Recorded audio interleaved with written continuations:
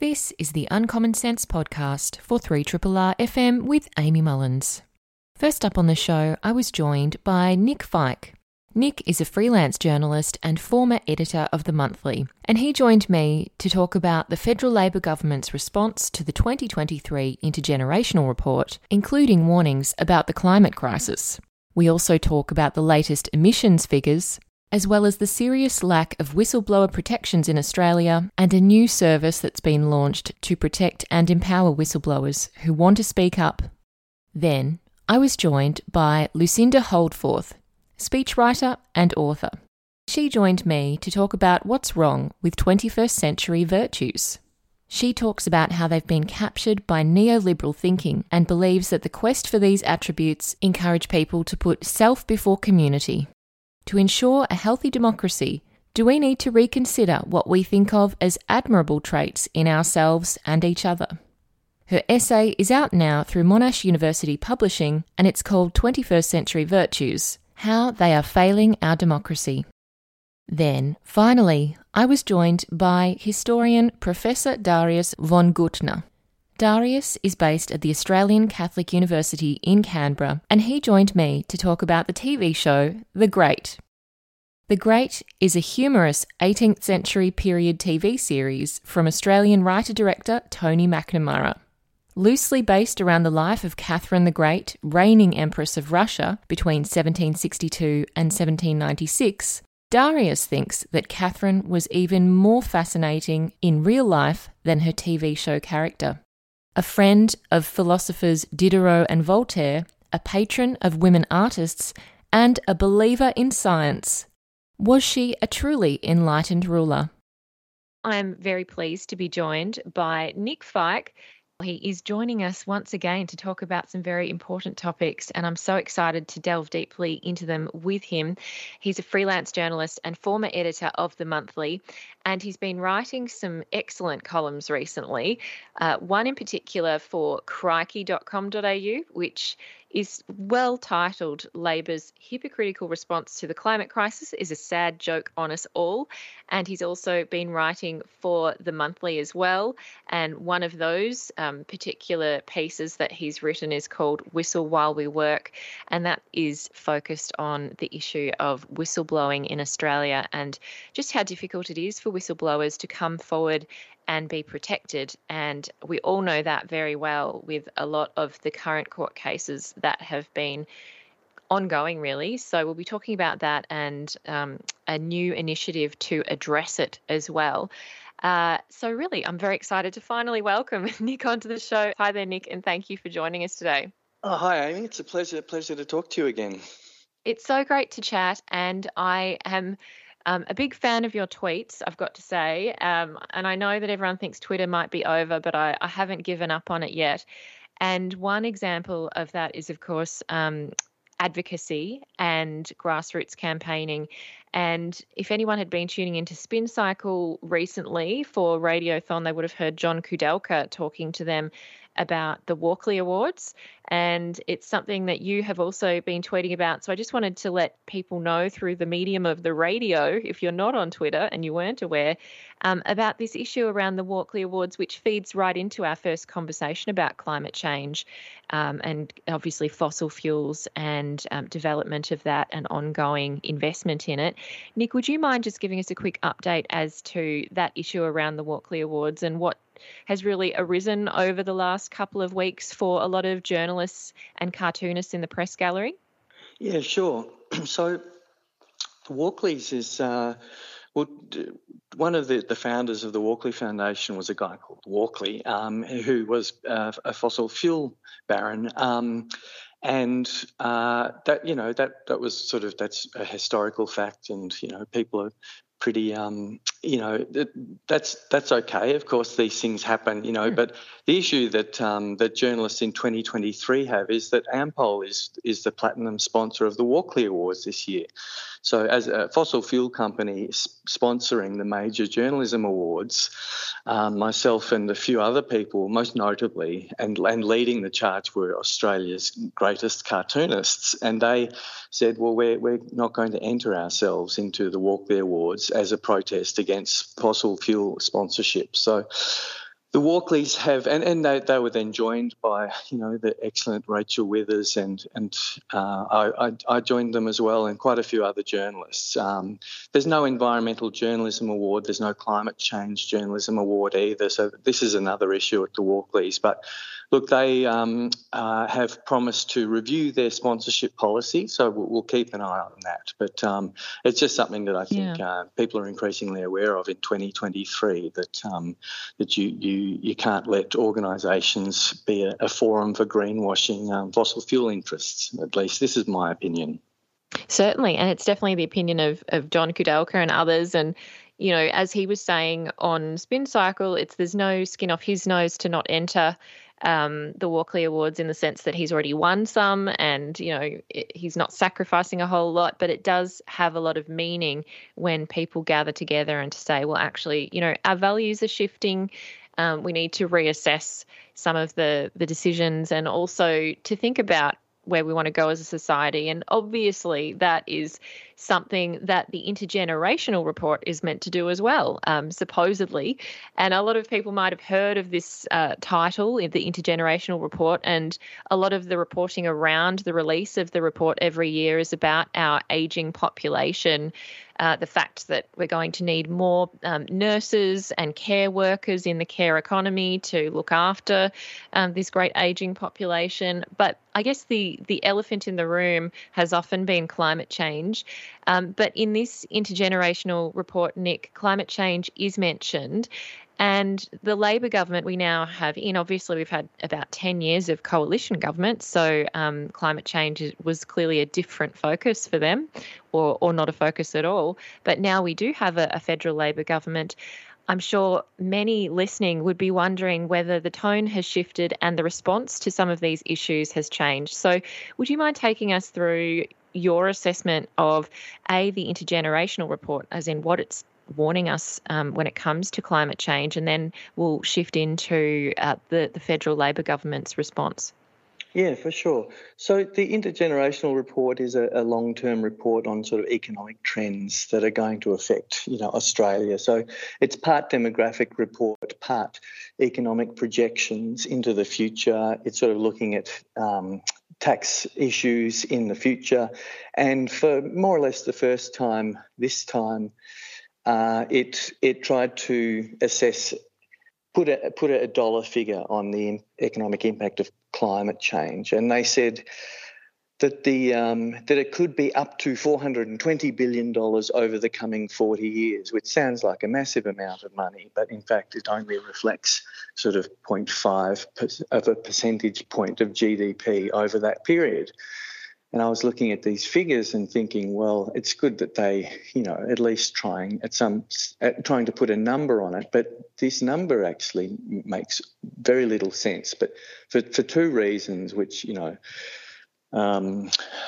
two reasons that I think just have to be mentioned. So one is that if we're heading towards a climate that's 2 to 3 degrees warmer, which we are, according to all the scientists, unless there's radical change happening, it's not going to be 0.5 of a percentage point of GDP shaved off the top of our economy. It's going to have the sort of effects that change our civilization. I mean, you can't possibly look at the costs of insurance when you have 2.5 degrees of warming. You can't possibly give a fair, an accurate assessment of the costs of flooding and the costs to agriculture, and this report barely even tries. As in, so buried in the back of the intergenerational report, it says that they haven't even assessed the impacts of drought or heat waves. Wow. Yeah. So I mean, the figure is meaningless. But for a second reason, I think, we have to draw attention to this. You can't come out and say, oh my gosh, climate change, it's really going to cost us in the future. We're going to have to save our pennies now, when you're actually investing yourselves in fossil fuel. So our government, on the one hand, is saying, well, it's going to cost us in the future. On the other hand, our government's literally subsidising fossil fuels to the value of $10 billion a year at the moment. They're still investing in gas production facilities up for the Beetaloo. They're still opening new coal mines. They're still pushing through major new gas reserves for exports of gas. It seems, I mean, we all thought that it was a climate election, but we seem to have voted in a government that has no intention at all of taking radical action. So I thought it was hypocritical, if not duplicitous, to say that we're looking at the impacts of climate change on the future while we're not doing anything about climate change. Oh, absolutely. I mean, you also point out that we're still allocating annually $10 billion in fossil fuel subsidies, which I'm sure many people would think is outrageous. But I think there's one particular line that I love in your piece, and I'm probably just going to read it out for an excuse to swear, which is that, quote, "It takes a metric shit ton of cognitive dissonance to believe that our gas and coal aren't going to cause climate chaos in Australia. So that's apparently what we invest in now. We call these investments carbon credits." And this reminds me of our last conversation, Nick, because we did delve into a piece that you wrote for The Monthly about carbon credits and how, net zero by 50/50 is also quite a furphy. And the kind of messaging and policies, climate policies that the Labor government have at the moment appear to be more like window dressing than they are about addressing the climate. So, could you, I guess, expand a little bit on that element of your thinking and your piece as well for those who might not have heard that part of our conversation? Yeah, so when we talked, I think it was just before the safeguard mechanism was legislated, or around about that time.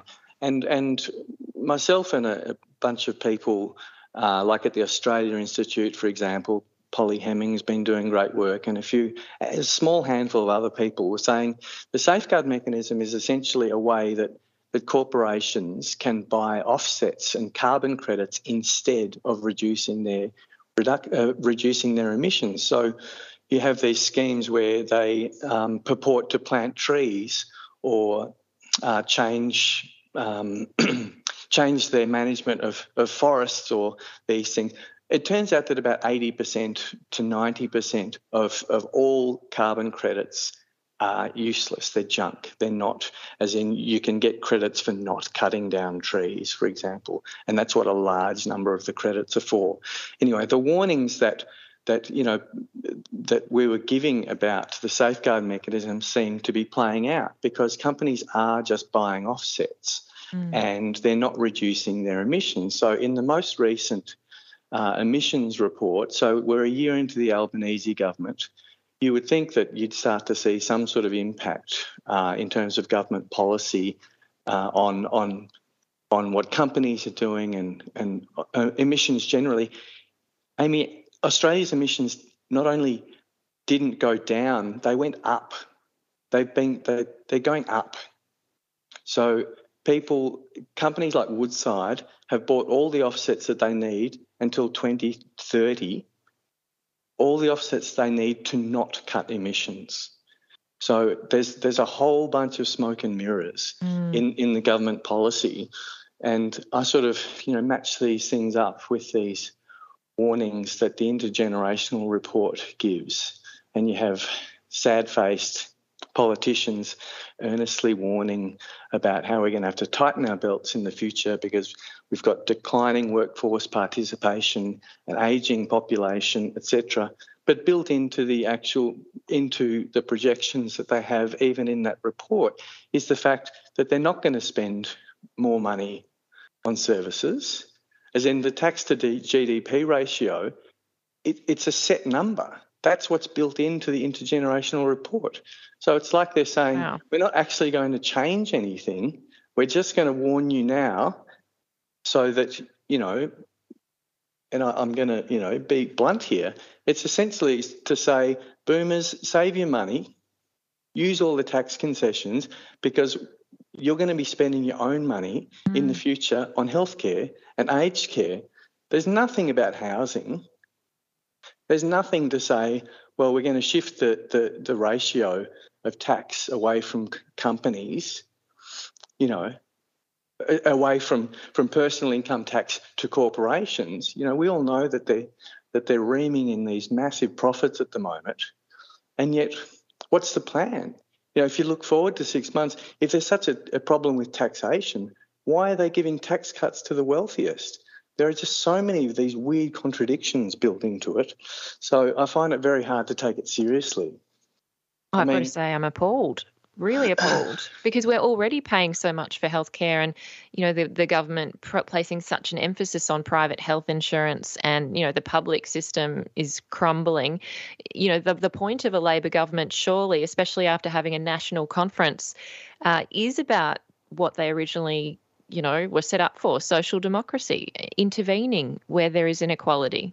Yeah, and a couple of days after the conference where the party tried to get the government to commit to corporate tax reform, Jim Chalmers ruled it out. So essentially, they're sticking with stage 3 tax cuts for the wealthy, and that's going to come in next year. So, you can't be belly aching about a problem with the tax base when you're blowing a hole in it and giving all the money to literally the wealthiest people in Australia.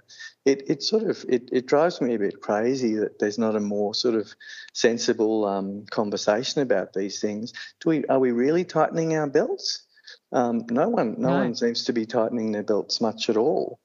And I mean, the other thing with these kind of projections is that an intergenerational report, a report on 40 years of economic activity, is just so full of just assumptions. You can model it to say whatever you want. So essentially they're trying to tell us that they know what the productivity rate is going to be in 30 years. They can't even tell us what the inflation rate is going to be in 6 months, let alone what insurance costs are going to be, what agricultural production is going to be, let alone any sort of actual policy decisions. That's the strange thing, is that there are no sort of major policy sort of shifts built into this report. Like, most of the data is built on a continuation of exactly how things are now. So, for all the listeners under 50 that Triple R has, like, good luck, because they're not planning to change much if these projections are correct. No. I mean, you point out the real sad fact, which is that this is really essentially policy timidity, and it's at a very extreme level, really. But it's also really just continuing on with coalition policies. There isn't a huge distinction at the moment between Labor and Liberal, at least in this area. Yeah, no, literally the data that they use is often just a reflection of today's economy and then just extended. So, we've had 10 years of coalition government. We've had a government that's coming in and basically its main policy items have been coalition policies, as in the tax cuts, the very expensive submarines. The climate policy is one that was essentially built by the coalition. I defy you to point to a major kind of economic policy that the Labor government has introduced that will change any of these trends. Their housing policy is the most kind of timid. It'll probably work out being less in public housing spending than the historical average. There's not a lot going on in a policy sense. So, when they do model it based on historical data, you can see why they're doing it, because they're not actually planning to change that much. No, they're not. And I guess one thing that, this whole conversation brings up for me is something that you just mentioned earlier about insurance. And it reminded me of some anecdotal reports I'd been reading. And of course, everyone might be familiar with these things called Facebook community groups. But there are ones that I'm part of, and apart from, getting the usual, was that a helicopter and has anyone lost their dog? I did also see that more and more of the people have been getting insurance companies saying, we're not going to insure you anymore, or if you want to change to us, we won't insure you, or your premium's going up by huge amounts. And suddenly multiple people are having these hey, is this happening to you? We haven't ever flooded. We have, no likelihood of flooding, we thought. And now suddenly the insurance companies are changing their tune. So, this also highlights that cognitive dissonance you point out there, because clearly business and commerce are making these adjustments for, as you say, a 3-degree hotter world, which is our current path if Australia continues to have these climate policies. But the government is sticking their heads in the sand. I mean, that's a huge issue that clearly everyday Australians are currently facing, but there's no way to I guess, force this back onto the government. And I wonder what your thoughts are on that, and what the role is of people like, independents that we voted in on a climate platform, and the Greens and other crossbenchers. How can politics be shifted, if at all, in another direction from where we are now? Yeah, look, this is the big question, isn't it? I mean, I think in terms of the balance of power, you really only need 2 or 3 more independents who have kind of strong climate policies to change a lot of things. So, I personally hope for that at the next election. But in terms of insurance, I've been hearing about people whose insurance rates are tripling. In America, there are whole areas being declared uninsurable now by the companies. So all of these costs eventually get socialised. So it's the governments that have to pay out massive amounts of money. So the northern New South Wales coast, parts of Queensland, are now on flood maps that are making insurance almost impossible for normal people. And I think these things are just unavoidable. So, we can put our heads in the sand, but when you have a population of people who can't afford to rebuild their houses, then you've got a real social problem, and it's just not going to be acceptable for the government to say, well, you should have paid your insurance bill, when everyone knows that floods are getting worse, and we've got a fire season coming up. And I mean, I think it's going to be interesting this summer if we have the summer that's projected in terms of extreme heats and dryness. If there's a fire season coming through, it's going to be very hard for the government to continue to push this line that, don't worry, we're offsetting our emissions while we export 90% of our gas to be burned overseas. Don't worry, we've got, a renewable energy policy that in 2040 or something, it's like that people will be screaming at some point. And I think at this point, the discussion's a little bit hamstrung by the fact that most people don't really understand that the Labor Party is doing very little that's any different from the previous government. And in terms of emissions, why is the news that the emissions didn't go down not as important as the new economic figures that are coming out? We sort of have a slightly warped sense of what's going on around us at the moment. Yeah, it definitely slipped under the radar, and obviously I saw news about it because I was on Twitter and saw Greg Jericho, who writes for The Guardian, post up his column and say that really our greenhouse emissions are a national disgrace, that they're his words, that are destroying the planet and costing households. And he points out that even the minister's media release essentially was, shifting this under the carpet, saying that, quote, Australia's emissions are now 24.4% below June 2005 levels, essentially trying to reframe these very poor figures and the trajectory, which is bad for Australia, and obviously also the inclusion of land use, which makes these figures also distorted.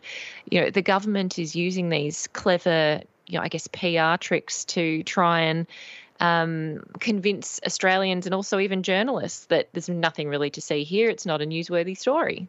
Yeah, the land use of land use kind of credits, or like to put that changes in land use into emissions figures is criminal. I mean, New South Wales Queensland, in fact, every state in the country, Western Australia, the land clearing rates have been off the charts for the past 20 years. The idea that you'd say that we somehow we can save emissions because we've been improving our land use, like, no, it's just because you count certain things and you don't count other things. Like, they're not counting when they cut down forests as a negative. It's just that they, when they want to get carbon credits from some piece of land, they'll claim that as a credit. Even that is not the equivalent of an emissions cut. These figures are they're cooked. And, Bowen, they send out a lot of happy messages on the media, on social media, like memes about how we've got a fabulous sort of, the renewable energy revolution is upon us and all this stuff. I mean, renewable energy obviously is a critical thing, but unless you're cutting fossil fuel exploitation and burning and exporting, it's not going to change. It's not going to reduce our emissions. They're still rising. No, they certainly are, unfortunately. And I hope that those listening who didn't know about it feel, I guess, better to know what's really happening, because we really can't put our heads in the sand. And there's another area, obviously, Nick, that we need to talk about here, and that I guess there are some kind of commonalities between them in the sense of being in denial about issues that are a problem, and also issues around transparency, and that is things like whistleblowing. We've seen so many really high-profile cases that have been dragging on in Australia, and you've written an excellent piece for the Monthly in the July edition called "Whistle While We Work," and really, this is an issue that is ongoing. We thought potentially that with an incoming Labor government, they might change things for the better for all whistleblowers. And we did see some cases, I guess, have their status changed, but not others. And you highlight whistleblowers, both past and present. And there's obviously some significant overseas ones like Edward Snowden, Julian Assange and Daniel Ellsberg. But there's also those local people in Australia, people's cases and stories we might have heard of in the news, like Richard Boyle, who is facing prosecution around shining a light in the Australian Tax Office. You also mentioned David McBride regarding alleged war crimes committed by Australia in Afghanistan, and then also Bernard Collaery, who was pursued over the revelations on Australian spying in Timor-Leste.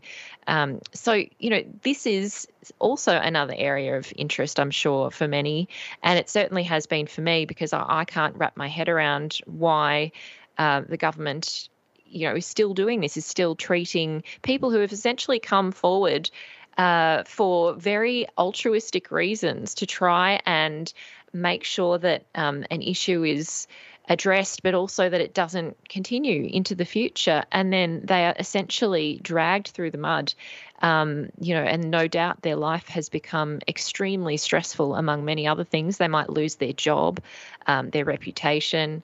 There's a huge amount of legal costs involved. Can you take us through what brought you to, I guess, look at this issue of whistleblowing in Australia? And then we can talk a little bit about, when we're wrapping up, the new initiative that is being brought forward to address some of these issues. Yeah. So when I was at the Monthly, we would occasionally deal with whistleblowers, but it's so fraught. Whistleblowing is such a dangerous activity. It, as you said, it almost always affects your life terribly to be a whistleblower. So, the majority of people do see wrongdoing in their workplace. Only a very small handful push it to the extent that, or push it so far when they see that something is not being done in response. Something like 1% of people who experience, who witness wrongdoing in their workplace will actually become that kind of whistleblower, that sort of public figure that you read about, and go to the media with their story.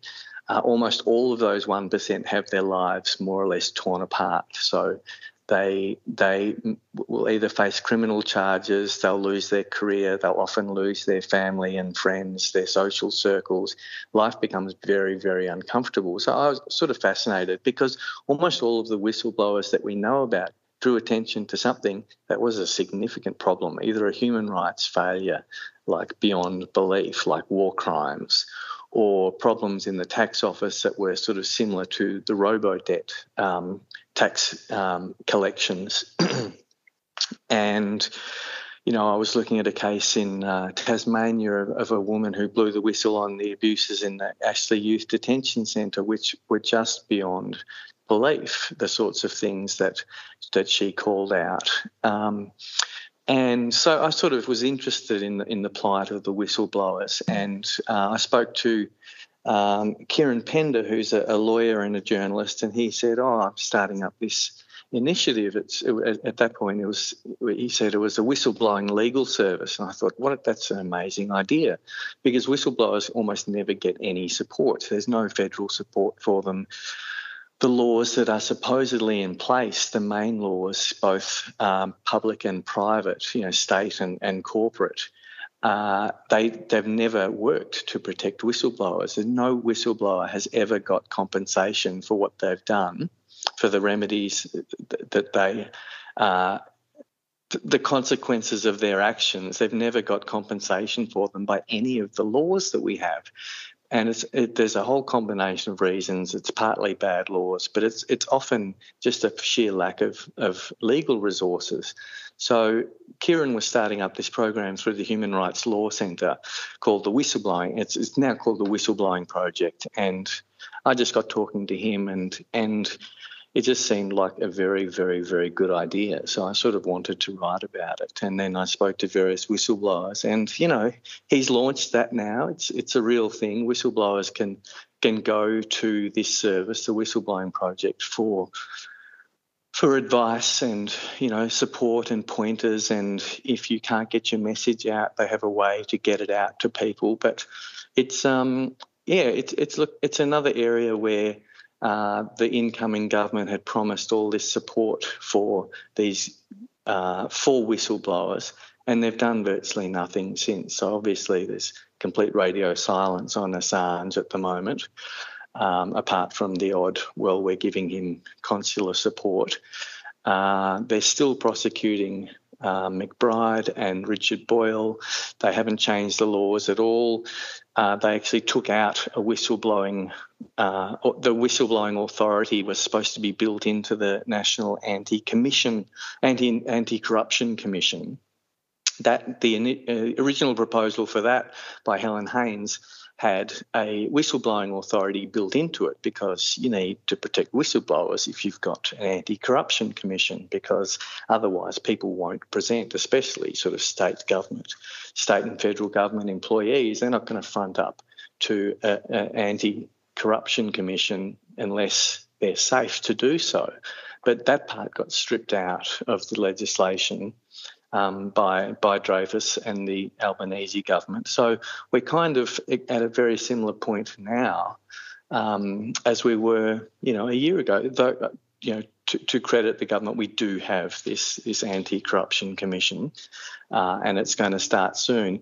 But even on that, we're not going to see what work they're doing for a long, long time, because they're not having public hearings.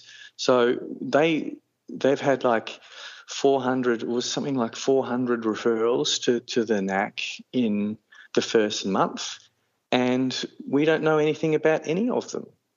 We don't know how long investigations will take. We don't even know what they're investigating at this point. We won't see, a la the Robo-Debt Royal Commission, where you could tune in and actually watch it and you could understand and see for yourself with your own eyes.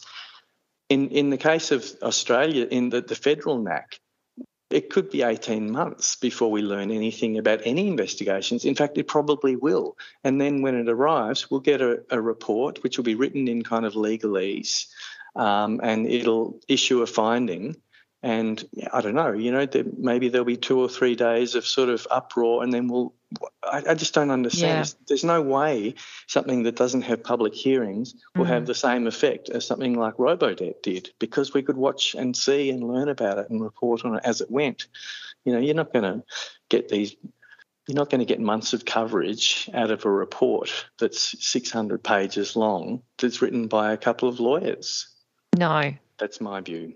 Oh, I agree. That's what was so galling about that whole issue, is everyone just said, oh, you should be grateful it got passed. We finally have one. Well, it's not the one that is needed.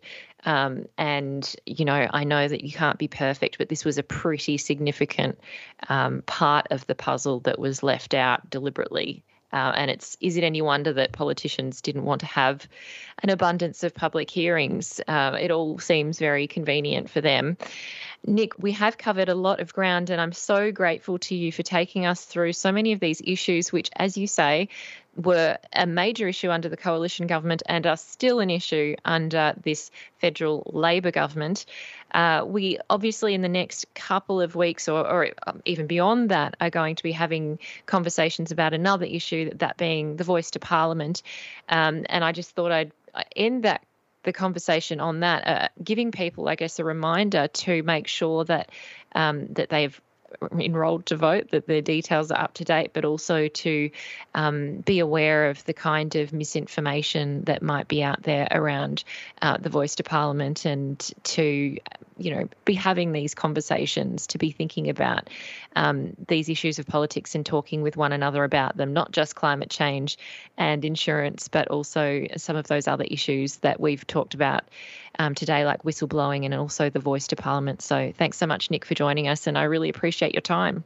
Oh, thanks very much, Amy. And I just would like to add to listeners that I'm an unavowed and unashamed, unreserved supporter of The Voice.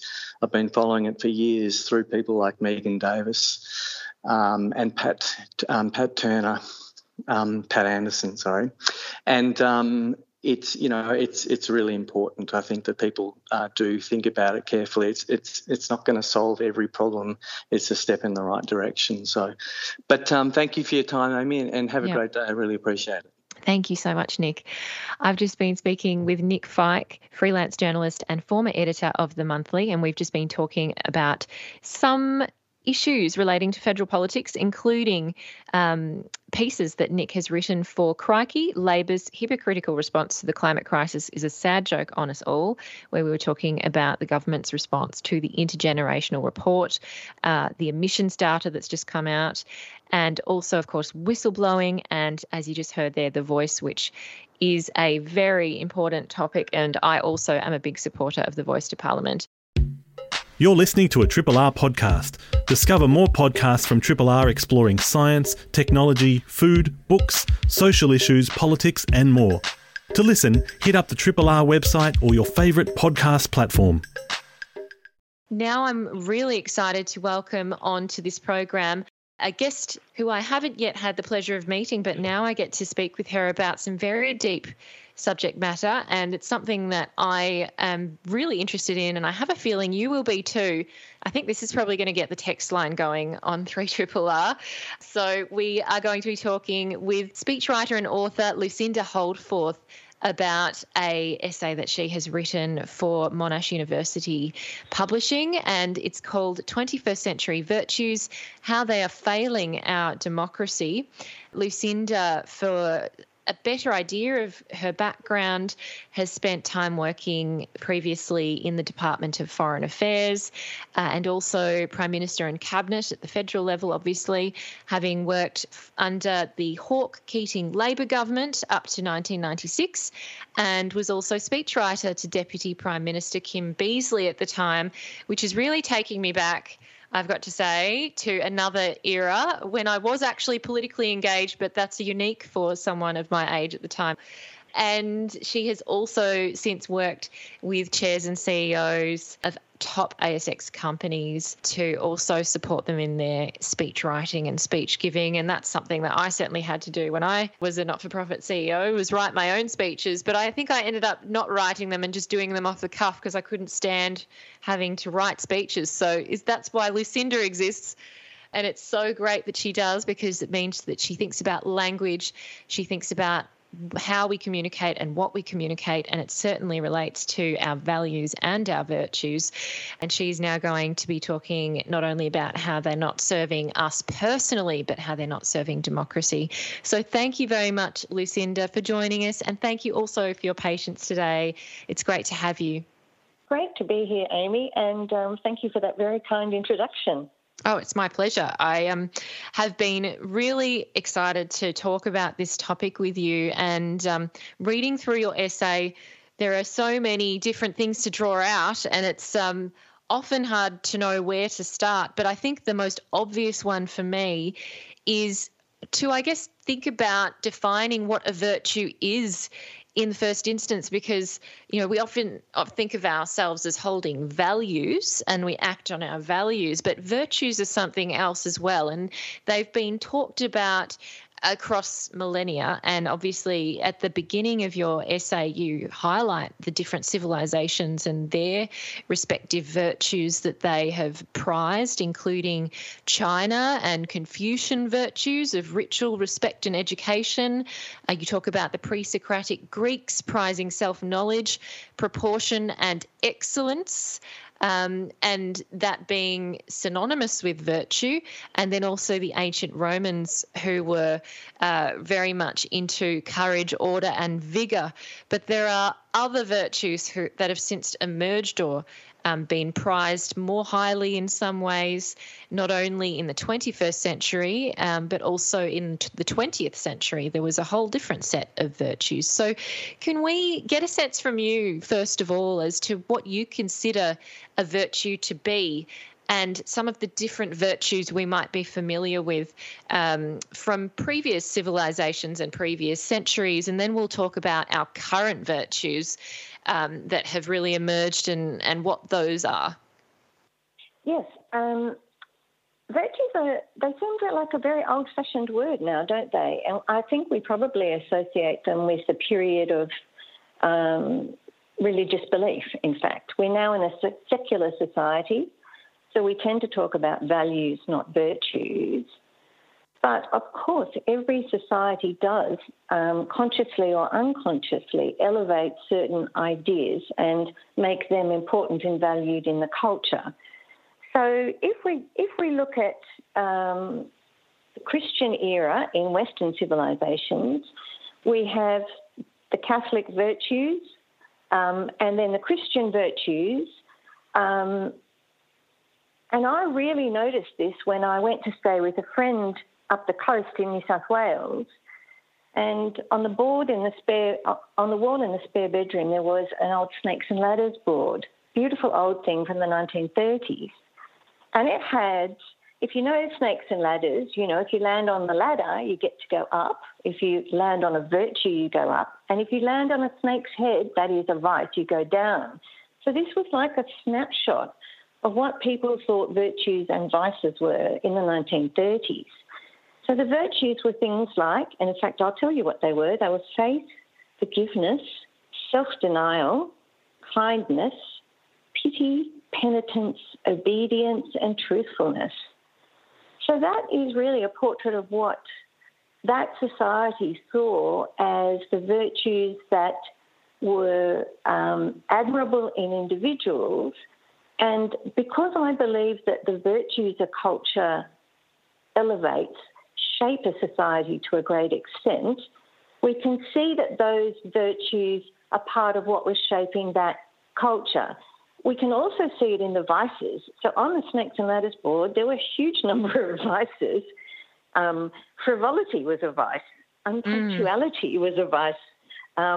Avarice and covetousness were a vice. Well, now in a neoliberal world, it's kind of mandatory. Vanity was a vice. Not today. Dishonesty was still a vice. Selfishness was a vice. So what we see is really a new order emerging now in this century, a new order of virtues. And my aim in writing the book was to say, well, let's take a look at these, because they're shaping children, they're shaping our culture, they're shaping our economy and society. And it's important that we articulate to ourselves what we believe in it is good. What do we think of as good and in behaviour and in our society? Absolutely. We do need to reflect on that. And, the virtues, the 21st century virtues that you identify as being common among us and also having commonalities between them are virtues that might on the face of them sound really good. And I'll read them out. True. Yeah, because I think people, when they're going to hear these, are going to say, well, how could you argue with these? So let's hear them. We've got authenticity, humility, transparency, empathy, vulnerability, and self-care being some of the major ones that you list and highlight and also explore in detail in this essay. And there is an interesting thread between them, which you point out, which is that they're very much all focused on the individual in a different way, in some kind of way, the self and subjectivity. That's right. And it being not necessarily outwardly focused on community and society and the benefit of the greater good and the collective. And, I think about that issue. It reminded me of speaking with Hugh Mackay years ago, talking about how we need to, reach out to our neighbours and to take action and to be, embedded in our communities and thinking about others and not just talking about it. And, I'm sure everyone listening to Triple R would support doing that because they're doing it right now by, subscribing to independent media that's taking action. But these particular virtues, 21st century virtues, you say, are not really about the collective. They are about the individual. Could you tell us why, that's the case? And then we can talk about why that's a problem. But, why is this the case that authenticity, humility, transparency, empathy, vulnerability, self-care, why are these 21st century virtues very, individual-centred? Well, look, there'll be others. No doubt historians will want to trace back the origins of these so-called virtues. I trace them back, funnily enough, to a TED Talk given in 2010 by a very nice sociologist called Brené Brown. She gave a TED Talk called The Power of Vulnerability, and it's still one of the most watched TED Talks ever. If you go into a bookshop in the self-help section today, it's not about self-improvement anymore. It's about how to accept and love yourself even more. And that is the fundamental Brené Brown message. So she says, she started off by saying the problem with society was her American cohort was the most addicted, medicated, obese and indebted cohort in American history. And instead of looking at the social causes of those problems, she said the problem was a failure to be connected, and that when we showed our vulnerability, that is how we could connect and address these problems. So she's written these various books. They're called things like Daring Greatly, and the main theme of that book is the great dare is to show up and be seen. It's not to take action on climate change. It's not to contribute to a better world. It's a personal goal. So when I look at those virtues together, and I would add another one which sort of relates to the old virtues in contrast with them, which is my truth. We used to have truthfulness, but now we place a premium on the idea of my truth, my lived experience. And the Prince Harry book Spare is the classic example of that. So if we have just these virtues, and in the absence of the older ones like truthfulness, self-restraint, kindness, and then we end up with a culture that prizes individual uniqueness, personal experiences of reality, subjective experiences of reality, and most of all, the quest for self-acceptance and self-love. So that is self before society and feelings above facts.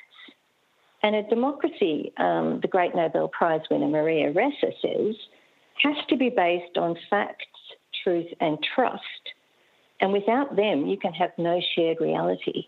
So I fear that these virtues do take us inward and, in a sense, into a state of almost solipsism rather than outward to our society and action.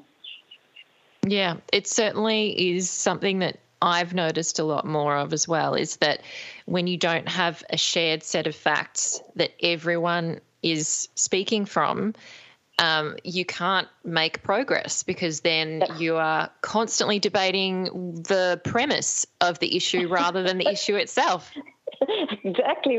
That is so true. And what's even more remarkable, Amy, is that these virtues, so when I sort of looked around, they're everywhere. They are spouted from everyone from CEOs of the big rapacious corporations through to progressive leftists, progressive activists, university vice-chancellors, school principals. So this is sort of a consensus that has emerged almost overnight, not overnight, perhaps in the 2010s.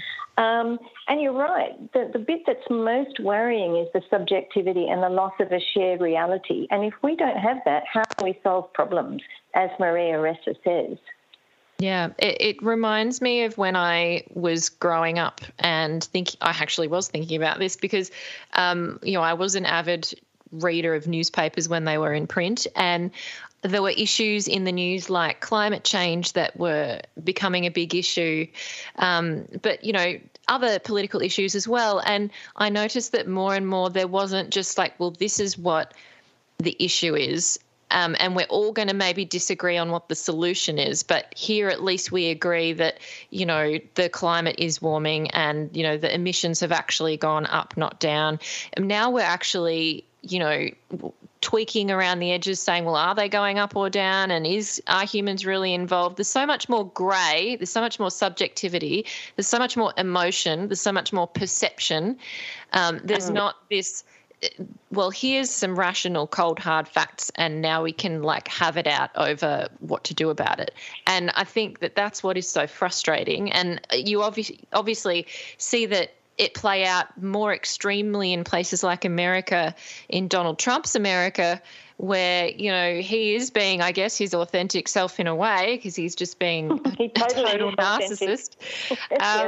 Yeah, but, we're seeing that play out in a severe way, which is that, well, there really is no shared basis of reality, I think, in America, because it's just completely everyone's own individual, focus. Is it, I guess, interesting to think that Brené Brown, being an American, coming from an American cultural context, has brought this kind of individualism? Because I know that American society is often and has been known for that focus on not just the liberalism of individuality and, anyone can have the American dream, just pull yourself up from your bootstraps, but there's also that next level of, individuality, self-focus. It's about me first, and then maybe I'll think about everyone else.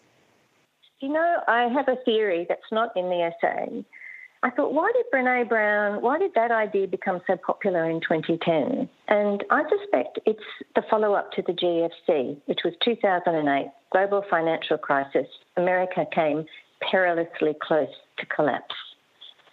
And there was a huge, I think, at that point, the end of that confident America you're talking about, where individualism was about striving for self-improvement and success. In the essay, I talk about Ben Franklin, who was kind of one of the world's first self-help gurus, amazingly, founding father, genius. And he was there writing his list. There was this sort of optimism that you could make a better self in a better society. And what you see in this Brené Brown thing about vulnerability is a kind of defeatism almost, a kind of looking back inward. And I wonder if that is part of the decline that we all have seen in America. I could be wrong, but that's certainly a perception that I've had.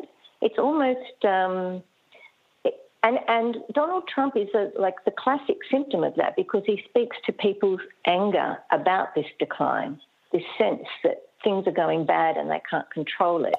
He stimulates, as you say, feelings of anger, dejection, loss of that success feeling that they had as a nation, and he pushes those buttons very brilliantly.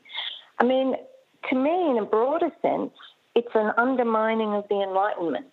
I mean, the whole point of the Enlightenment was an idea that reason got us places. And the reason that really worries me is because what we see in totalitarian regimes, in Putin's Russia, in the old Soviet Union, was also an undermining of the Enlightenment with mere ideology and feelings. So the great writer Milan Kundera was in Czechoslovakia, his country, in 1968 when the Soviets invaded. And he noticed how passionate the soldiers were as they searched him in his car. He said they were full of feelings. And he said, when feelings are promoted to the rank of value and truth, which is what we're talking about, they can become the basis for intolerance, and they can become a justification for a superstructure of brutality. And that is what worries me. If we were to extrapolate, live with these virtues, we are heading down a path that's antithetical to reason and to democracy. Well, you also quote one of my favourite historians, Timothy Snyder. Oh, yes. Isn't he amazing? We share a lot, I think, Amy. Yeah, I think we read the same people. I think we do. We share a worldview. Yes, Timothy Snyder said to abandon facts is to abandon freedom. Post-truth is pre-fascism. Pretty powerful words. It's pretty true. Powerful. Yeah, that last statement, post-truth is pre-fascism, that should be on a bumper sticker because it is. And, fascism is not some remote issue or idea anymore. It certainly wasn't in the 20th century, as I've been researching in my own life. But there's also, that thing that you mentioned about emotion. It reminded me of Susan David, who I found out she's actually an alumni of Melbourne University, and I saw her speak once, and she actually was on a Brené Brown podcast, which is the only reason why I have even heard of Brené Brown before. And Susan David, the thing that she said that resonated with me, and she's a psychologist also at Harvard, and she was saying that, our emotions aren't like this really solidly reliable kind of compass that we need to kind of follow and also see as some kind of really objective basis of evidence. That our emotions, yes, they're an indicator, they're a flag that something might be happening, but they're not just something to kind of be blindly guided by, because that can often mean that we, get overwhelmed when we say I'm anxious versus I'm feeling anxious. And what does that tell me about what's happening in my life? She also is very anti-toxic positivity, which I am as well, with this idea that you can just think yourself happy and, things will be all fixed. She's a very sensible person, and that's why I was so surprised that she was on that podcast. Well, maybe she's trying to cure the faithful of Brené Brown. Maybe. She might have got through to them. It was a 2-part podcast, which, Brené was very getting into it. So anyway, it made me also think that Susan David, what she was saying is supporting this idea that, our emotions aren't just something that we need to, be affected by in a way that can be overwhelming, or that might be blinding, or that might be, well, that's my objective experience now because I've felt that emotion and that's how things actually are. We need to think critically and have more self-awareness about what's happening to us. So I don't know, how does that factor into your thinking about some of these 21st century virtues? Well, I think it definitely goes to the idea of my truth. So exactly as you were saying, this idea that your feelings are promoted, one's feelings can be promoted to say, my feelings equal reality. Well, that is a recipe for the decline of society, basically. It's the atomization of it. And that is why I think Stephen Colbert, the great sort of American comedian, political commentator, talked about the rise of truthiness, which was the period before Trump became president, when he said people people felt things, and if they may be supported by facts, but didn't necessarily have to be, to the level of Trumpiness, which meant you just had the feelings. You didn't care whether they were based on any reality or not. So that's society splitting apart. I mean, we're not at that in Australia, but gosh, it matters to us if this is happening around the world. And it also matters to us to take care of the common good, I think, to think. So what worries me is, as you said at the beginning, people think, oh, these are all quite nice. These are lovely virtues, you know. It's great. We have our individual experiences and we share them. But my concern is that, first of all, that's not going to help us solve, you know, that's not going to help us find the shared reality, which is the basis on which we can even start to address problems. But it's also a convenient distraction. So the biggest promoters of these virtues are, in fact, big corporations. They love it. They're all there with their pride floats and their, you know, are you okay days. They're all about, you know, feigning sympathy, support, love in the workplace. We're all, bring your whole self to work. We're all here with, you know, we can feel feelings with each other. What are the real issues? Well, George Monbiot says it's neoliberalism, and even Martin Wolf, rather conservative economics writer, says the same thing. He calls it laissez-faire capitalism. And they both say that these are incompatible with democracy. So we sort of it's a look over their strategy, I think. And that's the other thing that worries me, this widespread, and, you know, when we look at the way universities have become sort of neoliberal organisations very largely as well. Talk a good talk a big game, perfect Brené Brown values. A lot of these big corporations, you won't believe this, but they get training in authentic leadership. There is a Brené Brown training course you can do. People do the training. To me, it's staggering that we would take that stuff seriously whilst ignoring the really big problems we face as a society. Yeah. Well, oh gosh, that's getting me into a whole other area when I'm thinking about leadership courses, which they are very problematic in and of themselves. And I was just thinking when you talked about the corporatisation of universities, I mean, wage theft. Think about the strikes that have just been happening here in Victoria with the universities, so many of their staff going on strike. Melbourne Uni had a week-long strike. Other universities taking part this week. You know, I know the issue is similar across the country. So you get to hear all these very progressive ideas, but then in practice, does it actually eventuate? We see reports around sexual assault on campus and whether they're dealt with particularly well. Let's talk about some of those other virtues that you've mentioned in this essay, because there are some that have been grouped together in your piece, and one of those areas is humility and empathy, which you kind of bring together in a way. And I was really interested in that in particular because you call them inflatable virtues. and it's really interesting because I think there's more awareness today, at least, that there is a difference between sympathy and empathy. So we've got that down. But now there's often this idea that empathy is better than sympathy.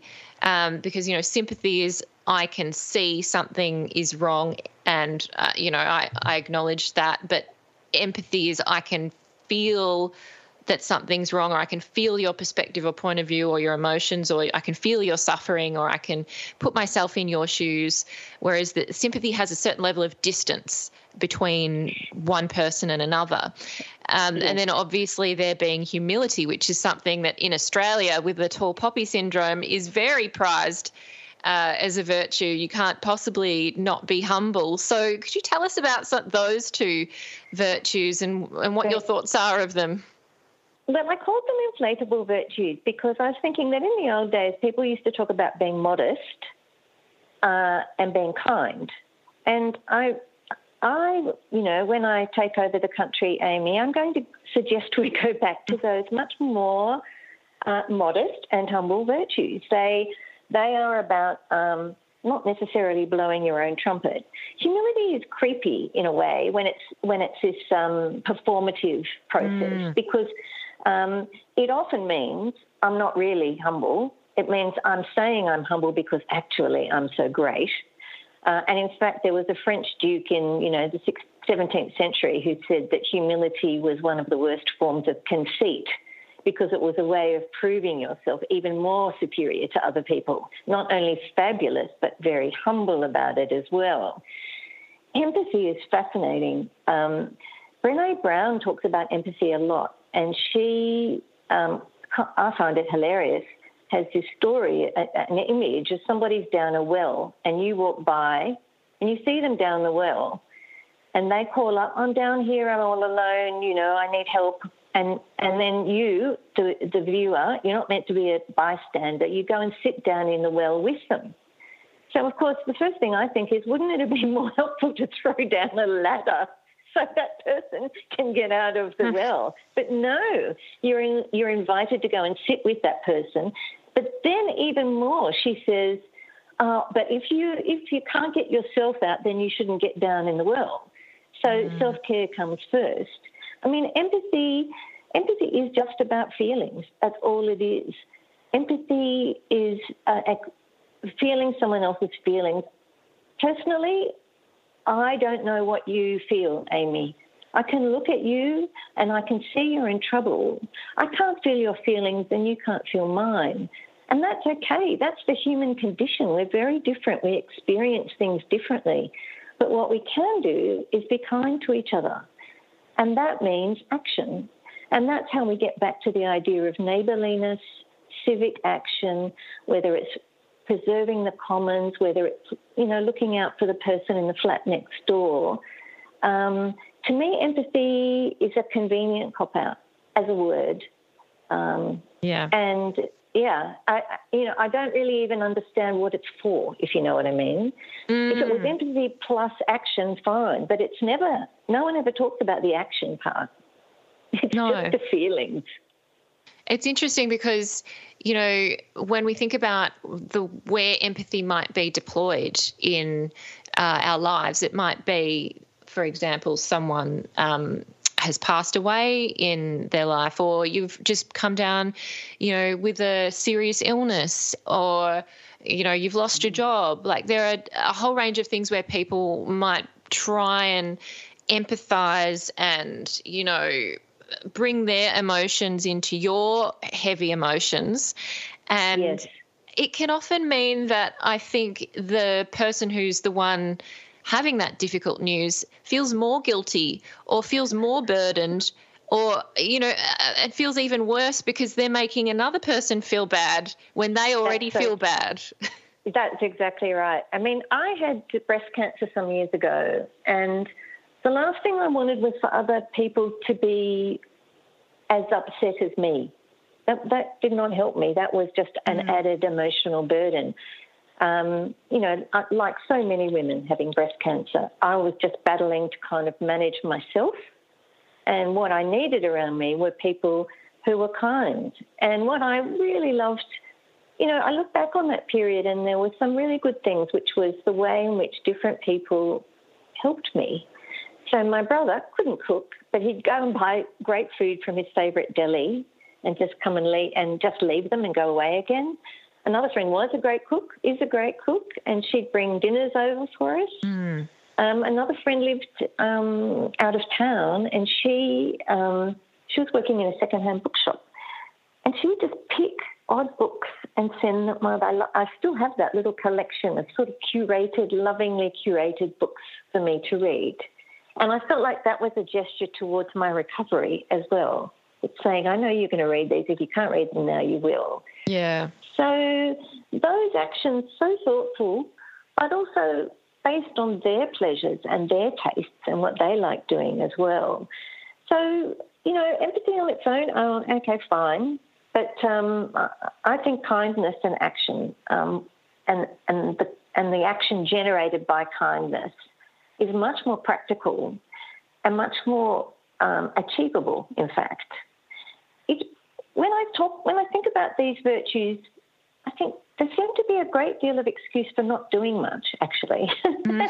You act humble, you say I'm empathetic. It's kind of passive because remember, the other virtue that's so important is vulnerability and this idea that we're all terribly vulnerable. Well, I'm a middle-class woman and I'm honestly, up for me to call myself vulnerable would be, a travesty, in fact, compared to other people. So encouraging children to think of themselves as vulnerable, seems to me really unhealthy, really unhelpful, and once again a distortion of reality. And then because we now have a cure for that, which is building resilience, which is that painful word that I had to deal with in the gender equality space, where women had to just be resilient and then they could fix sexism. That killed me inside to hear that all the time. But, now we do have this idea that we have to open ourselves up all the time to, tell people, share our vulnerability, to be transparent with our vulnerabilities. Absolutely. So that they can also feel like they could, I guess, potentially relate to us more, and then we would seem more authentic. I'm using all of these words that you're These using. Are the buzzwords. They are. They are. They certainly come up, as you point out, on LinkedIn as another example. I was really interested in that idea around vulnerability because you talk about privacy as being a flip side of that. And obviously being vulnerable isn't necessarily bad in and of itself, but the way that it can play out if it is prioritised, this idea that we need to share all of ourselves or to have our privacy eroded even further when we already have, big tech, corporations, governments, essentially taking our privacy away from us. Yeah. Yeah. Well, I think the thing about vulnerability is that is a facet of the human condition. We're all going to die. We're all going to get sick. We're all going to have a terrible breakup. Something bad's going to happen. Cost of living, can't afford a house, whatever. So that's the human condition. What I find weird is elevating that to a virtue. Like that's not a virtue. That's the human condition.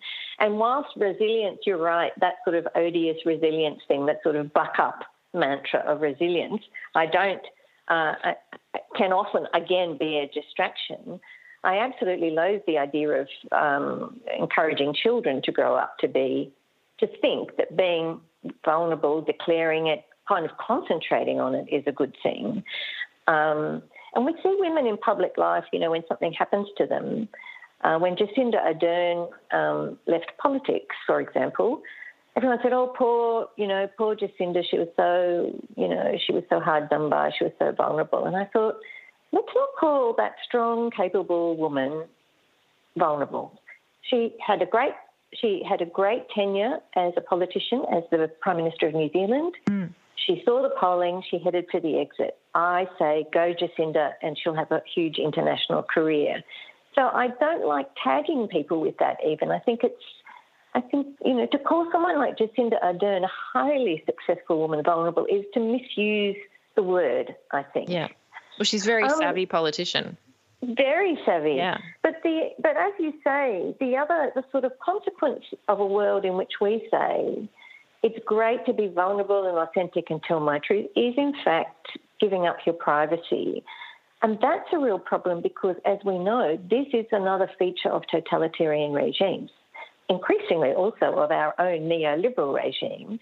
But I see people willingly giving up their privacy.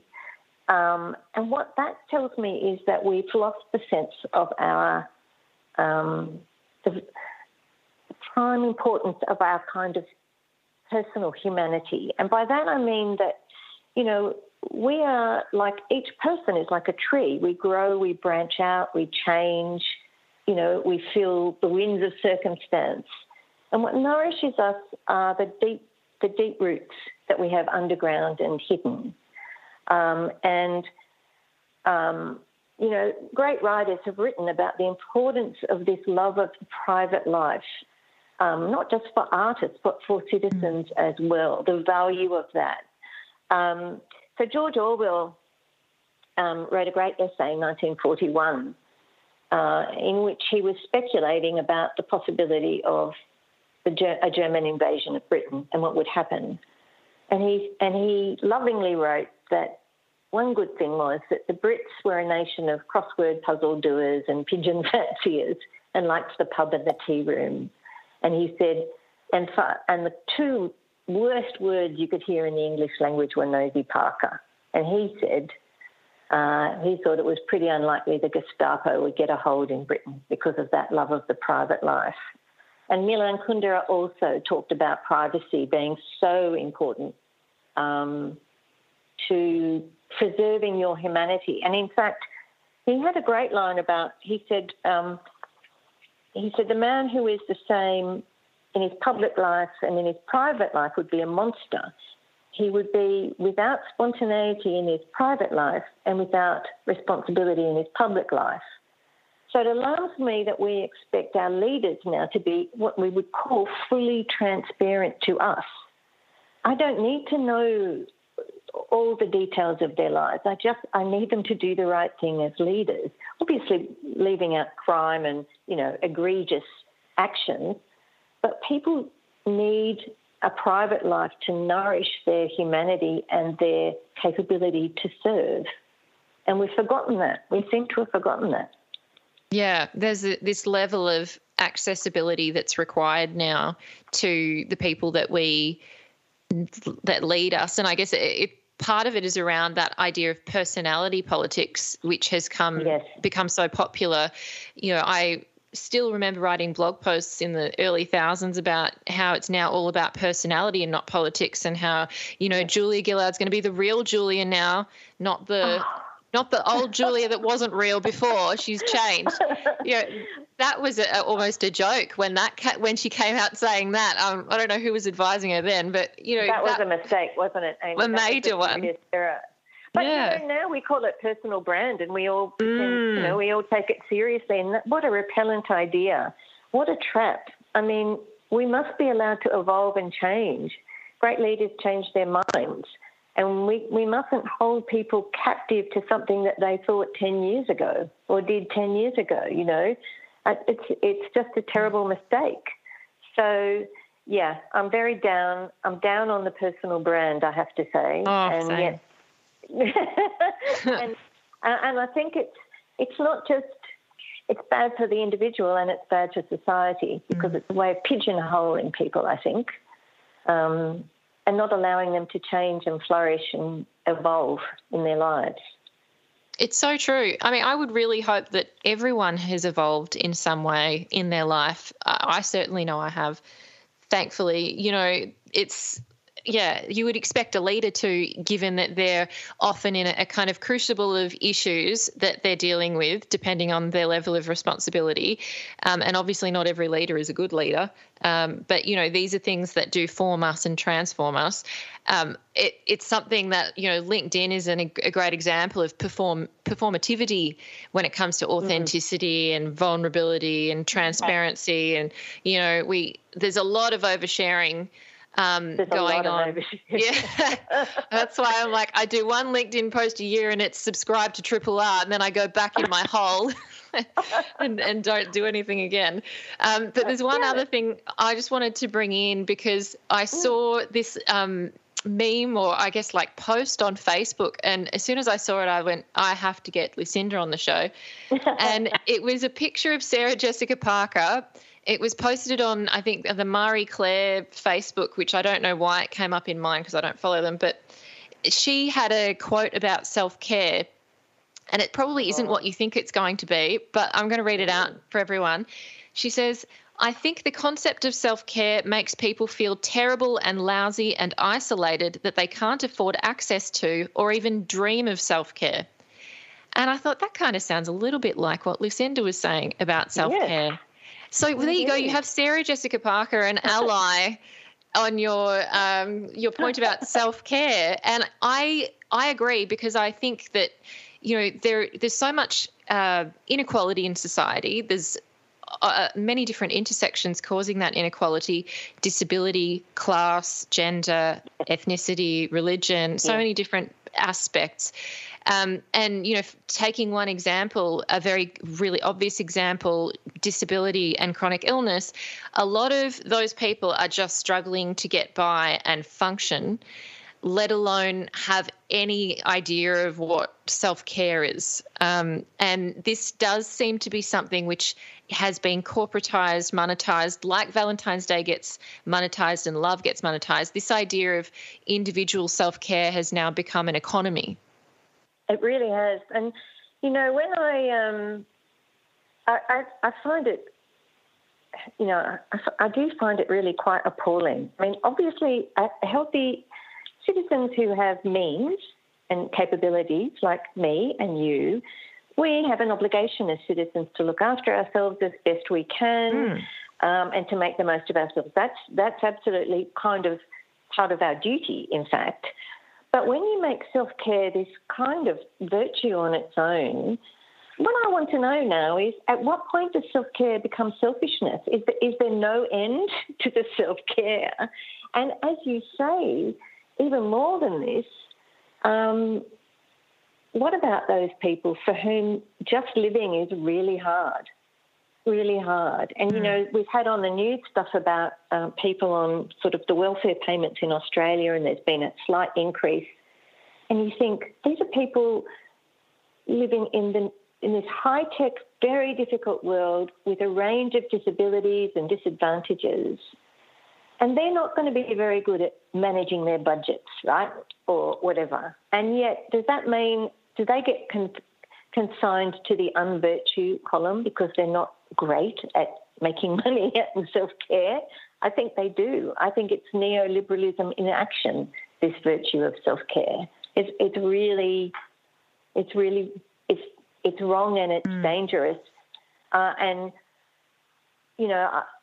there's Martin Wolf, the economist, that's where I think the term self-restraint becomes an interesting one. I used to be very much against self-restraint and I was all in favour of just going for whatever. But nowadays I think I see what it means in a social sense, that it's not just about the complete pursuit of your own pleasures and interests or beauty or longevity, which is kind of the modern passion. Yeah. It's got to be in the context of society.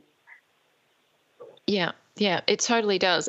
That's what I think this essay brings back to me, is this idea of putting the individual back into the collective, that it's not one or the other. It needs to be both, and that everything needs to be thought holistically, not just as an individual self. I wanted to just finish this conversation by, I don't know, thinking about, if these aren't the prized virtues of the 21st century, what are the ones we should hold up as being important? And I know you've said kindness, you've also said modesty. What are the alternatives to what we've been talking about that might seem the same or similar but are actually putting a different emphasis and giving us a different way to act, guiding us in a different way? Different way. Well, I think there is merit in bringing back some of those outdated, I think truthfulness could really do with a run more than my truth. And that goes to the idea, as you and I have talked about kind of reality. Self-denial, definitely. Kindness. Trustworthiness, I think, is another important word. And that's about making a promise and keeping your word. I think that's a very beautiful virtue that should be brought back. But I would also add, I think Western society moved out of Christian virtues, right? And we're now in a secular world. But what makes our secular world good isn't capitalism, it's democracy. So my interest would be in thinking about what are the democratic virtues we should have. And I think that's something to do with being rational, optimistic, about social participation, some of those sorts of virtues. And I can't, I can't dictate, but I would invite people to think about what what do democratic virtues look like, and how can we bring them to the fore and talk about them in a way that has the passion evoked by Brené Brown's self-care and authenticity. I think we need a renewal of commitment to democracy, to free speech, to those core values of that, and that is how we will preserve ourselves against totalitarianism and also against the worst excesses of neoliberalism. Yeah. Yeah. Well, what a great way to end that conversation. And also, I think, Lucinda, we must have similar bookshelves, because when you mentioned that French thinker, I was like, I have his book sitting above my bedhead. Bookshelves. I know. Let's have some. I love it. A shelfie I think that's what they're called now. Yeah, we're talking about Francois de la Rochefoucauld and Duc de la Rochefoucauld. Yes, I wrote a book about Paris and the women of Paris, and he features in that book as part of the sexy salon, the cynical salon society of Paris. But boy, they had a lot of wisdom, those guys. Oh my gosh, they were on about. We are literally about to go there, because we're going to be talking about Voltaire and Diderot and Catherine the Great in the 18th century. So that's pretty perfect. I'm going to have to read your book now. Rochefoucauld's Collected Maxims and Other Reflections is a great book if anyone wants to just dip into little ideas, because they're only little thought bubbles or aphorisms. Exactly. Yeah. Thank you so much for joining us, Lucinda. And people can also read your essay, which is very easy to read and dip into as well. And it is out through Monash University Publishing. It's called 21st Century Virtues, How They Are Failing Our Democracy. Thank you so much, Lucinda Holdforth, for joining us. Thank you. I've just been chatting with Lucinda, who is a speechwriter and author, and as you can tell, has written other books, and including another book on manners, which I'm also very pro manners. So, yeah, check out Lucinda's essay. It's really, really thought-provoking. This is a podcast from Triple R, an independent media organisation in Melbourne, Australia. Triple R is listener-supported radio and receives no direct government funding. If you would like to financially support Triple R by donating or becoming a subscriber, hit up rrr.org.au to find out how.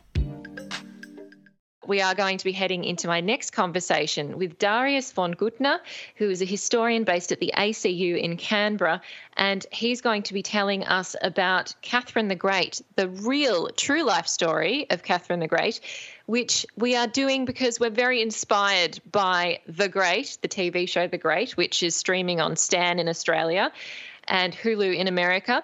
And that series, unfortunately, I found out has just not been renewed for a fourth season, which I'm completely gutted by.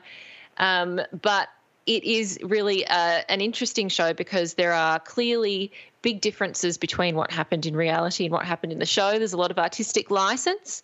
It's used to great effect, though, and it's used by an excellent Australian writer, director, creator, Tony McNamara, who's also known for his film The Favourite. It is, as I said, one of my all-time favourite shows because there's so much humour in it. It is fairly lewd, crude humour, which is why I also love it. It's very verbose, and it's also really creative and definitely has a lot of flair, and the sumptuous scenery and costume design has been well awarded through different awards as well. And as I also said, the 18th century is my favourite century. So without further ado, that I welcome onto the show Darius von Gutner, who is a historian based at the Australian Catholic University in Canberra. And he has written a conversation article which really goes into who Catherine the Great was, who this series is depicting and the people around her. And the title of the article, if you're wondering, is Hullo's the Great depicts her as humorous and vulgar. The real Catherine the Great is perhaps even more interesting. So welcome onto the show, Darius, and thank you very much for your time today. Thank you very much. Now, I wonder whether you, like me, are just as much of a fan of this show. I know that for historians, when anything that is historical is depicted, it can be difficult and sometimes painful and sometimes squirmy to watch. a show something that might not be true or might not be exact as it happened. But from my perspective as a viewer and also someone who studies art history, I felt that The Great, the TV show, is so far removed from reality, I guess. It's a lot more inspired by than this is a documentary. It's so different and I guess also so quirky in its style of delivery that I feel less insulted or offended in terms of my historical identity to being true to what actually happened in history than perhaps if something was just slightly different or slightly wrong or slightly inaccurate. And I wonder whether you have the same feeling or if you disagree and what your thoughts are, first of all, of The Great, the TV show. Well, as a historian, I almost get angry when I see another show that is kind of showing us the historical past that we all agree upon, and that is so set in stone that we understand every aspect of it. And yet, as a recipient of this work of art, because let's say this TV series is just another work of art. I know. I love it. In a sense, I love it because it is so unexpected, because it is so modernized, because it is outrageous in a sense that shows us that royalty can swear and royalty can behave badly, but not just behave badly like Marie Antoinette, but they can behave really badly. And they can do outrageous things. And rather than set in stone or in a pompous style, for example, of The Crown, here The Great is just absolutely hilarious. Oh, it is. It's like laugh out loud hilarious, and I rarely laugh out loud at something. And I even managed to co-opt my dad into watching it, which, is saying something because he's not a typical watcher of anything that might have period elements to it. And as you say, it can often be very dry and it can make, these royalty and these leaders look austere and very serious. But this is anything but serious. But there are also, it should be said, there's light and shade. There are serious moments to it. And anyone who's watched the third season will know that for sure. But I don't know. I wanted to draw into our conversation today elements of The Great, the TV series, but then also, of course, talking about the reality, like what historically actually happened, and I guess the differences and what makes Catherine the Great so great. Was it bold of her to say? Or for her to be referred to as the Great? We know that there was someone called Peter the Great. But yeah, I don't know. When I was thinking and reflecting on Catherine the Great, the figure, I thought she's a woman, first of all, who is leading an empire. She's also not necessarily unprecedented because we also had Maria Theresa, who was also leading a nation or an empire as well. So, there was also at least two great women of the 18th century, Maria Theresa being ruler of the Habsburg dominions between 1740 until her death in 1780. And then obviously Catherine the Great having some overlap in terms of her reign as well. Can you tell us a little bit about Catherine the Great? Contextualise us, if you don't mind, her for us in terms of her historical significance within the 18th century. There are a number of ways we can look at Catherine. And I think what is, important for us to kind of look, because you mentioned Peter the Great.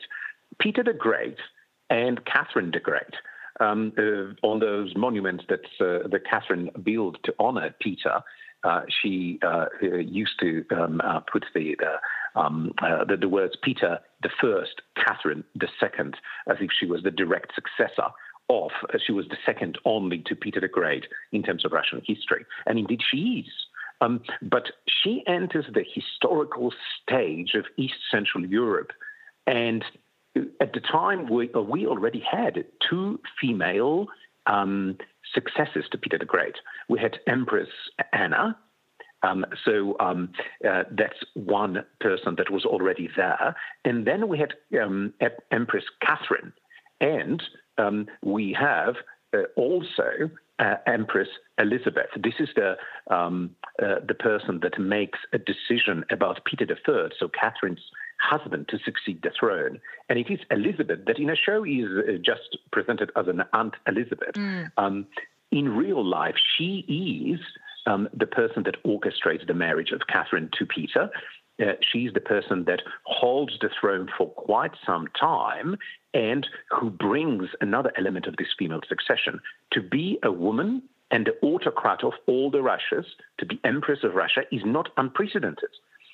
What's unprecedented about Catherine is she had no claim to the throne. She's not related to the ruling house.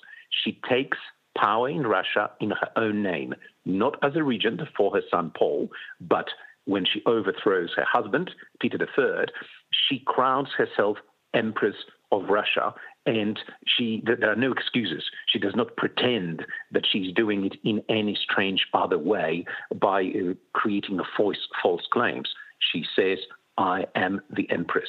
I am Empress in my own right. And I think this shows us how Catherine understood the core of what Russian autocracy was about.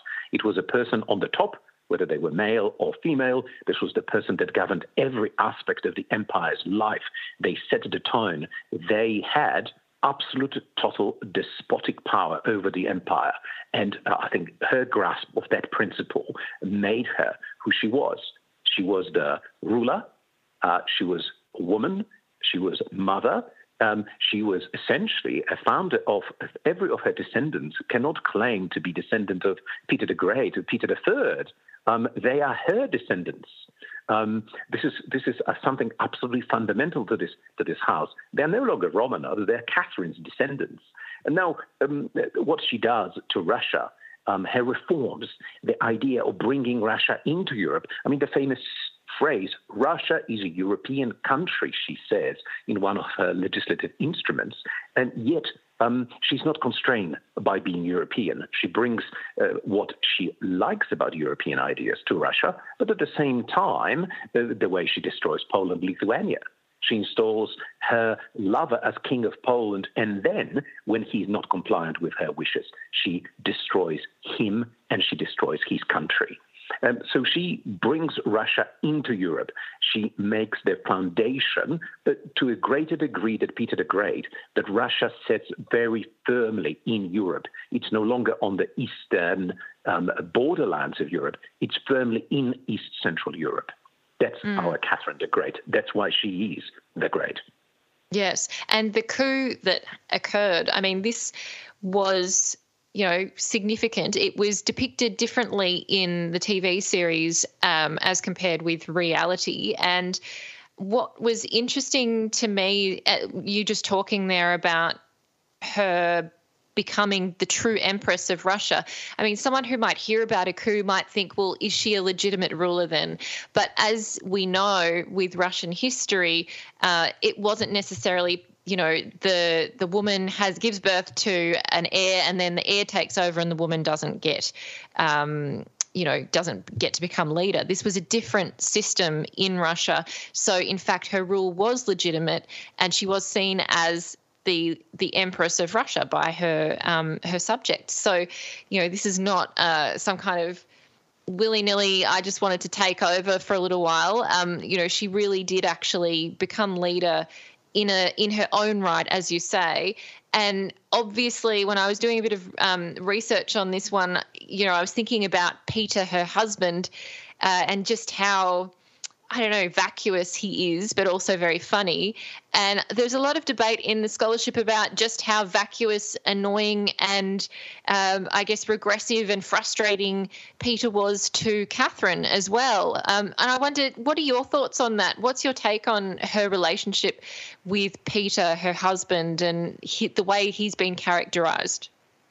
I think it's brilliant to see Peter in the way the Great is portraying. And of course, I haven't seen the whole series. I've seen some of the episodes. I really enjoy the way he's made far more real and human in this. Yes, he behaves in a rational way. Yes, he's erratic. But on the other hand, the portraits that we have of Peter III are always showing him as kind of, boring. But this show makes Peter really rebellious, really different in many different ways. I think the reality of what Catherine encountered when she went to Russia was that Peter was unpredictable, that Peter did not offer her protection, that Catherine's life depended on decisions of Empress Elizabeth. So in a show, they are showing us the different side of Peter, more realistic side of Peter, but at the same that brings us to this kind of conclusion that Catherine had to fight for her survival, and it was her or Peter. And the moment Peter was the emperor, she realized that unless she acts she might be his next target. She could not trust him. He could not protect her, and he had no vision of Russia. She understood that Peter did not really understand what it meant to be emperor of Russia. Indeed. No, it doesn't sound like he did. And she, came from Prussia, which was Germany. So she also has that element of being culturally an outsider. She also identifies with Enlightenment ideas and philosophy, in particular philosophers. And she wrote a lot of letters and had great correspondence with philosophers like Voltaire and Diderot, who were writers of the Encyclopédie in France. She even wanted to support them to write that encyclopédie when it was threatened by the French monarch. So, she seemed to have something really distinguishing her in an intellectual sense. Can you tell us a little bit about her intellectual life, her cultural passions, and what drove her in that regard? I think we need to be a little bit careful about this because we talk about Catherine II as a politician. We talk about her as a woman that resolved a big constitutional crisis in Russia by crowning herself emperor. But she's also a person, of course, as you say, person of early enlightenment. She's fascinated by the ideas of Voltaire. She's reading Rousseau. I'm not quite sure whether she was reading Montesquieu as well, but she's definitely involved in that intellectual ferment that takes over Europe in the middle of the 18th century. She's very much like every other ruler. This brings her very close to one of her prominent lovers, Stanisław Poniatowski, that she later made king of Poland. He's very similar to her in this regard. They read quite a lot. They talk about ideas of bringing enlightenment to the subjects of the respective kingdoms. And they talk about setting laws and justice and perhaps even the idea that their subjects are actually human and that serve them is wrong. So there's quite a lot of things that Catherine might have discussed. As a young person, she's fascinated by this. As a ruler, she's corresponding, yes. She has a particular liking for Voltaire. But you see, the moment the French Revolution succeeds and the moment the French Revolution dethrones Louis XVI, she bans all of this. She says enough is enough. To go against your God-given ruler is against the law. It's against every principle of what monarchy holds dear. So Catherine is, on the personal level, she's fascinated by all this. On the other hand, I think when she realizes how dangerous the ideas of enlightenment, how separation of power goes against every tenet of what it means to be emperor of Russia. There's no separation of powers in Russia, and there will not be separation of powers until the Bolshevik Revolution. And even then, you can say that there are no separation of powers because the dictatorship of proletariat will nullify all of this. So Catherine is a person full of contradictions. She's perhaps like a lot of other European enlightened rulers that absolutely love the debate about the rights of men. In terms of kind of a precursor to human rights, the ideas of equality, the ideas of education, and she pursues education in her own kingdom as well. I don't know if we can say that she brings any Prussian ideas as such, because Prussia under Frederick the Great, of course, is an absolutist monarchy that also loves Voltaire, but superficially. on a personal level, on a person of intellectual debate, but not indeed. No one is introducing rights of men into those kingdoms. They go quite contrary to in a different direction, into creating regimes and structures of subordinating individuals within the kingdoms to the rule of the monarch. So yes. Interesting, absolutely fascinating, and I don't think we're going to get into it as much as we would like. And perhaps here, the greatness of the great is it gives us, we can question: did she really like it? Did she really espouse it in her own life, or was it just a lot of empty words and just a fascination? She was not willing to do those things if it was going to threaten her absolute power, which, that is the mark of a savvy politician and leader. Self-preservation. Indeed. And I know that, as you said, we won't get into all of the detail that I wanted, but Elisabeth Vigée-Lebrun is a very famous 18th century French painter, female painter. She did meet Catherine many times and has written about her presence, the fact that she was short and a bit plump, but had this very strong presence about her, the way that she held herself. There was a great level of admiration that her people had for her.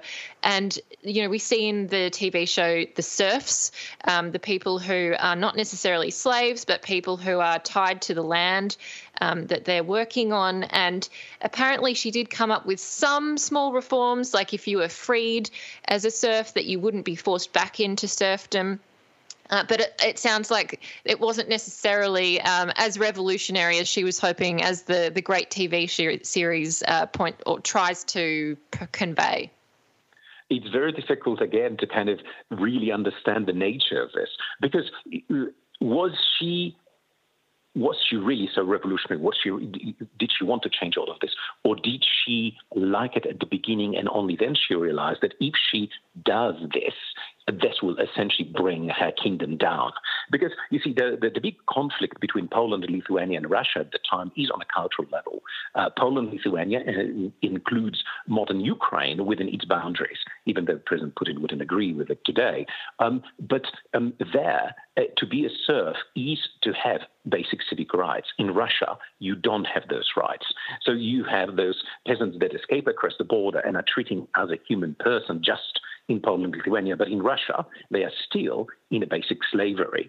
I think there's quite a lot of grey area here, and I like the way you bring the society painter Elisabeth Vigée-Lebrun, because she captured a reality of Catherine in a very and she gave us this insight into how Catherine was received. A lot of other publication diaries, journal writers tell us about Catherine as being a very strong personality, as being a personality driven by ideas. And whether they were ideas that kind of promoted equality or else, that's a different story. But clearly she was a person that discovered that a woman can be in charge of Russia, followed in the footsteps of those three female empresses before her, and created an environment in which she could thrive as a person. She could implement her ideas across the empire. But at the same time, she's a quick learner. She understood what autocracy actually meant. And she understood that to unravel the very tenets of the basis of it would then mean that she would no longer exist because there was no place. And her son Paul, think about the succession. There was never another female ruler in Russia because her son decided that women will not be ever again allowed to succeed. The case is Nicholas II, for example. He did not envisage any of his daughters to succeed, even though they would be brilliant to. Why not Empress Olga, for example? This is quite a shadow that Catherine cast on her family. That the men within that family never again trusted the female descendants to take the throne. What a shame. What a shame that that's the case. I really, really hope that people can watch The Great, but also to read your piece, which goes into more detail as well on some of her backstory, and to even just do their own research, because I've thoroughly enjoyed reading about her, and as you said, reading Vigée Lebrun's account of her, and also, you know, these ideas that she valued, the fact she got the smallpox vaccine and encouraged others to do so, that she was a patron of women artists when it was very much not a thing to be a woman artist in Russia. Not until the mid-19th century. So there's a lot in that show. There's a lot in her story, and I'm really grateful to you for taking the time to share just a little glimpse of who she was. I hope it's piqued everyone's interest and taken them to the 18th century. So thank you so much, Darius. Thank you very much. I've just been chatting with Darius von Gutner, who has very kindly joined us. He's a historian from the ACU in Canberra, and you should check out his piece on the conversation. I've put a link up there on the Triple R website. I'm Amy Mullins, and you've been listening to the Uncommon Sense podcast. Uncommon Sense is a radio show broadcast on 3RRR FM in Melbourne every Tuesday between 9 a.m. and 12 p.m.